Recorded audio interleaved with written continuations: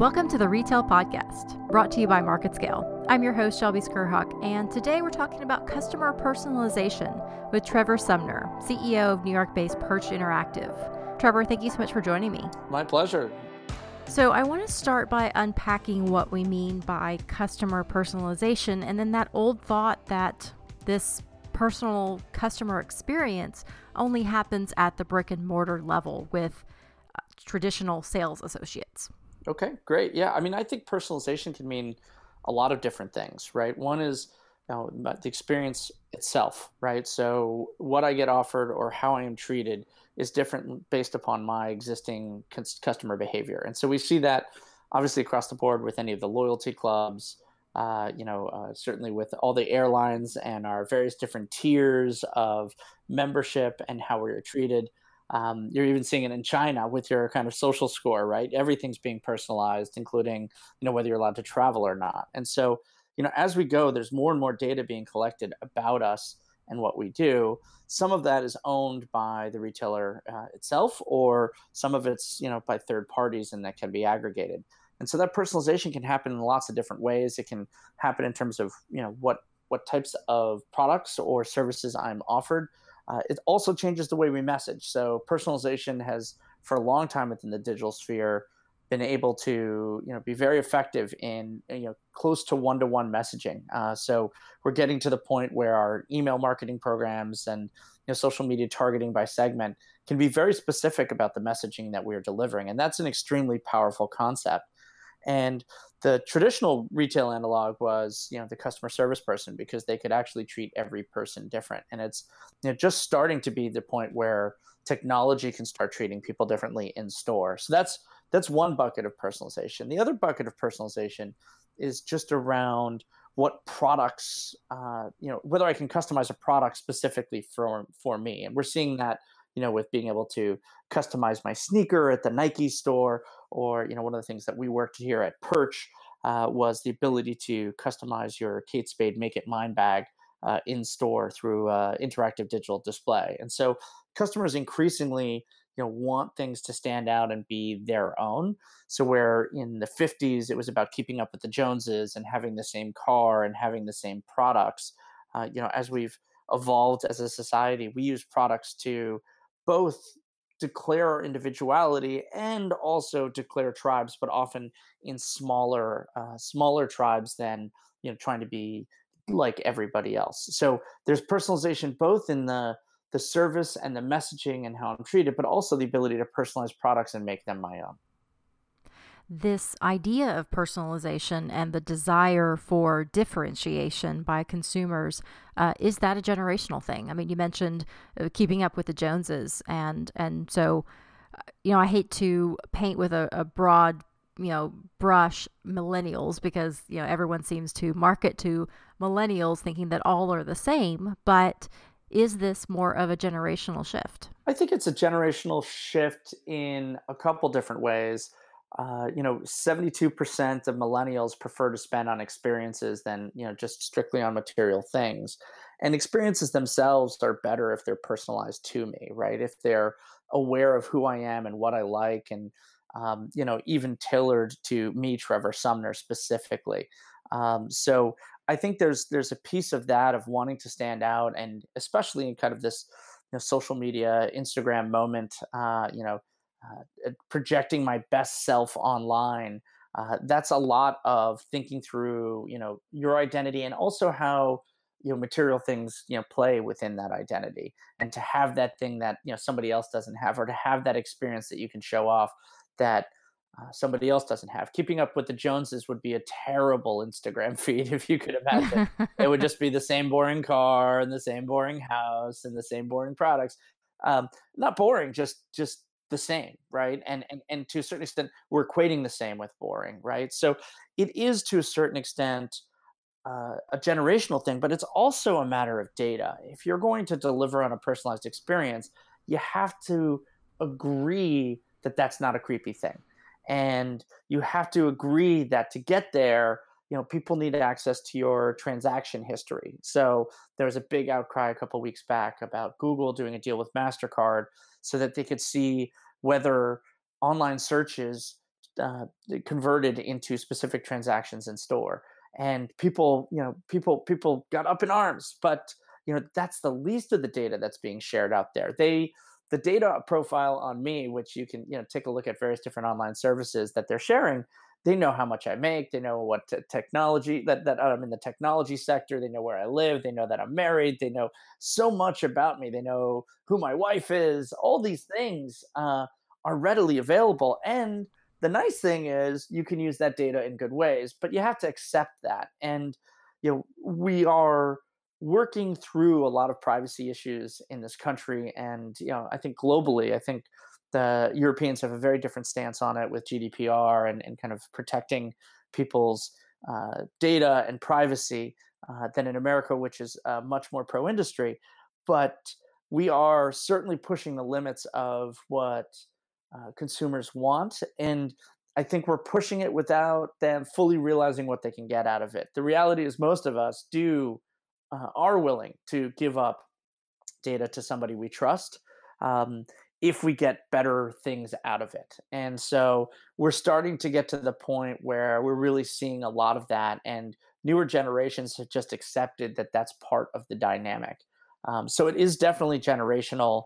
I think we're just touching the surface about what is possible, and as the benefits become more clear, we will agree to give up more and more of that information. Or as we become more aware of the information we've already given away, which is kind of where we are. I think most people don't really know. We'll be further okay with it because we see the benefits as well as the downside. When you talk about the generational gap then between, I guess, trusting how much information about us is out there, I think of Ron Swanson and Parks of Rec. And he's basically he's throwing away his computer because he wants his digital footprint to be erased. So this idea of being helped by personalization versus being creeped out by personalization, I guess the caveat there is that it is a challenge because there is a lot of information that is vulnerable. But how do you, I guess, square it with the consumer to explain that this ultimately is a good thing? Yeah, well, look, it can be a good thing or a bad thing, right? I think the outrage over the Facebook Cambridge Analytica is, not only did Facebook just look away as it knew that every developer on the Facebook app platform was stealing its data and stealing profiles and had access to much more information than they should have, and that there were no audit processes in place. I mean, that's not great. But what I think is really upsetting is the fact that we were manipulated, right? That we were being psychologically manipulated, that they were using this data to understand what our pain points were and what types of issues we were sensitive to, and the types of issues that could change our opinions. And that's a pretty scary thought. Right. In the negative. For a retailer, this sounds really good, right? Knowing what is the right thing that gets Trevor to buy a new car is an extremely valuable piece of data, but also kind of scary. The notion that we're no longer in control is scary.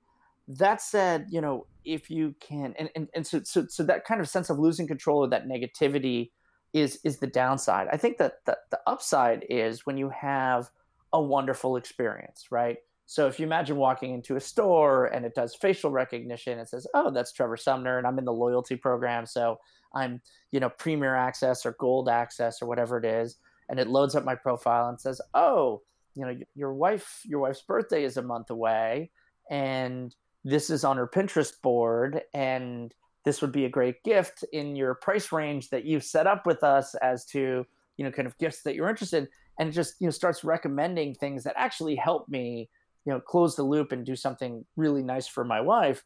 That's super helpful and wonderful, right? So, it can be to the point where those insights just save me a lot of time and effort, and better things start coming to me. The question is it effective? And am I willing to relinquish that much data and control?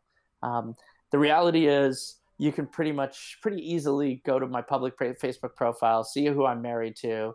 Her name is Emily Kameyer Sumner. You can search for her on her Pinterest. You'll get her Pinterest board, and you can make suggestions to me as to what you think my wife would like for her birthday, which is in June of next year, right? So all that data is out there. It's all kind of public. It's about stringing it together and putting together these experiences that just make it really nice and convenient and has that wow factor or time to cool that I think is missing from a lot of retail experiences right now. Right now it's just shelves of products where I have to do all the decision making and exploration. And one of the things that's nice about what we do at Perch is just the way that digital comes to you, right, at the right time, at the right moment. The moment you touch a product, it starts unlocking all this information.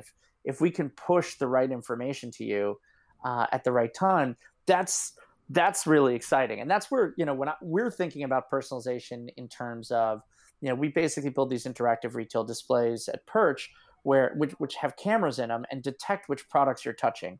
So it's one thing to say Trevor's 42 and a male who lives in Brooklyn. How much can I really suggest based upon that? But if I touch, for example, Benadryl, oh, Trevor has allergies. Great. Tell him about Rhinocort. Tell him about, Visine. Tell him about, the Zyrtec and other things that he can tell about allergies. If I'm picking up Band-Aids, sounds like I have a cut. Maybe I could tell you about Neosporin. And that's basically what we've kind of implemented at Johnson & Johnson at the CPG space. In the luxury space, like I said at Kate Spade, you pick up a purse, it immediately tells you all the different options for the purse, and that all comes to you so that you can kind of visualize it.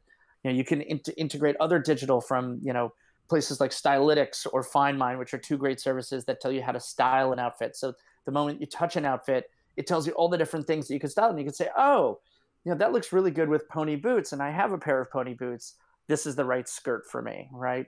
And so, for us, we think about, what are the relevant signals that you can personalize an experience from, and understanding that customer behavior in store and what they're doing and what they're touching, kind of that almost the equivalent of a product click online, is where we've been focusing a lot of the personalization. Well, you touched on something that was important is yes, there is too much that when you have these security breaches and these trust breaches really of consumers, and it's getting to the point where our thoughts and our ideas are able to be manipulated, that does create a wholesale distrust of everything that's online. I mean, it sounds like a little bit of a rush to judgment, but that can happen. It can kind of set the industry back when something large scale like that happens. So what then do you advise to retailers who want to take advantage of all of the personalization that is possible, but they dance that fine line of, well, we don't want to look creepy. We don't want to look like we're pushing it too far. Like, what advice do you have for them to be able to find that happy medium? Yeah, I think it's kind of a line, the kind of creepy value line, right? Or the value creepy line. If you provide more value than it is creepy, then you're doing okay. If it's more creepy than you're providing value, then that's where you get into trouble. And so, I think about all the loyalty programs, or anytime I buy something on Amazon, it says people who bought this also bought that. That makes a lot of sense, right? That's providing important suggestions as to what things I might like. And in fact, I think Amazon, with its basic product suggestions, actually does a really poor job of this. Given the amount of transaction history it has, it could recommend so much more. And I think that's an area that they are probably going to, advance in pretty quickly for the future. But I think it's about trust as well, and really protecting your assets, right? So that you don't have the type of scandals that the Equifaxes and the Facebooks of the world have, which is really hard because you've got a combination of physical and digital security out there. But Amazon, there are no breaches, there are no breaks, nobody's stealing. People trust Amazon more than any other retailer to provide product suggestions, and there's a reason for it, right? It's secure, it's convenient, it's got lots of cool factor around it. I just feel like Amazon's trying to fight for me with low prices and getting me my things as fast as possible, and it feels like they're an advocate for the customer. And I think the organizations that feel like they're an advocate for the customer versus those that are trying to maximize revenue, or even worse, sell your data. I mean, that's one of the big issues I have with charities is, they're trying to make money anywhere they can. And so they sell their data. So all of the donor information, they sell, and or at least most do, right? And that's such a negative, right? Like if I have, if I give this money, I also know you're gonna, if I sign up for your email list, I know you're gonna sell it, and it's that mix right there. So you have to, as a retailer, build a lot of trust and say, we're not going to email you every day, which a lot of retailers do, just because they figure if they send more emails, somebody's going to click and we'll sell more stuff. And it's like, no, your unsubscribe rate jumps through the roof because you're breaching the fundamental trust of the customer, and thinking through what's right for the customer and what are the challenges, right? What is it that a customer is struggling with your product or products in making selections? What are the frustration areas in that shopping process? And can you alleviate it? Is this really just about marketing and just driving top line revenue growth? Or is this about making happy customer experiences, right? And so that's, a lot of what we focus on is how do we bring joy and unexpected, kind of magic to the experience. When a customer picks something up and then all of a sudden something digital happens and they have no idea why, their eyes dilate, they smile, they get the little dopamine drip, they're now paying attention and they're excited. And, overall it leads to greater customer loyalty and dwell times. And of course, we end up generating, on average 30 to 80% sales lift too. So it's, if you do the right things, the revenue will come. And too many people are just trying to maximize revenue and in the process undermine the dynamics. And I think trust is, I think Warren Buffett said, trust is earned over a lifetime and lost in a moment. So, it only takes a couple moments, a couple, sloppy uses of data. And the challenge for retailers, of course, is, they're still trying to figure it out. And we encourage a world of experimentation. And so this notion of being really cautious with the customer and their data and being really experimental and pushing the envelope, they're at odds fundamentally. And I think that brings a lot of organizations into an analysis paralysis mode where they can't adapt as quickly as they'd like. Exactly. Well, and that dichotomy between the two things, it occurs to me when you're thinking through what the customer wants and what is going to make a wow moment for the customer, that feels very emotive. You're thinking through the psychology of how a customer is going to feel. Whereas today, digital marketing so much is dependent on data analysis and just sheer numbers, really, and a lot of decisions are being made by that. So I guess, how do you reconcile the two seemingly opposite ideas within marketing space? Well, I think part of it is merging the digital and physical, silos in the organization. So Sephora made big waves earlier this year. Most retailers are in these silos, that the in-store people are completely different than the digital people. Sephora turned that upside down so that you kind of get the best of both worlds, and they started sharing data.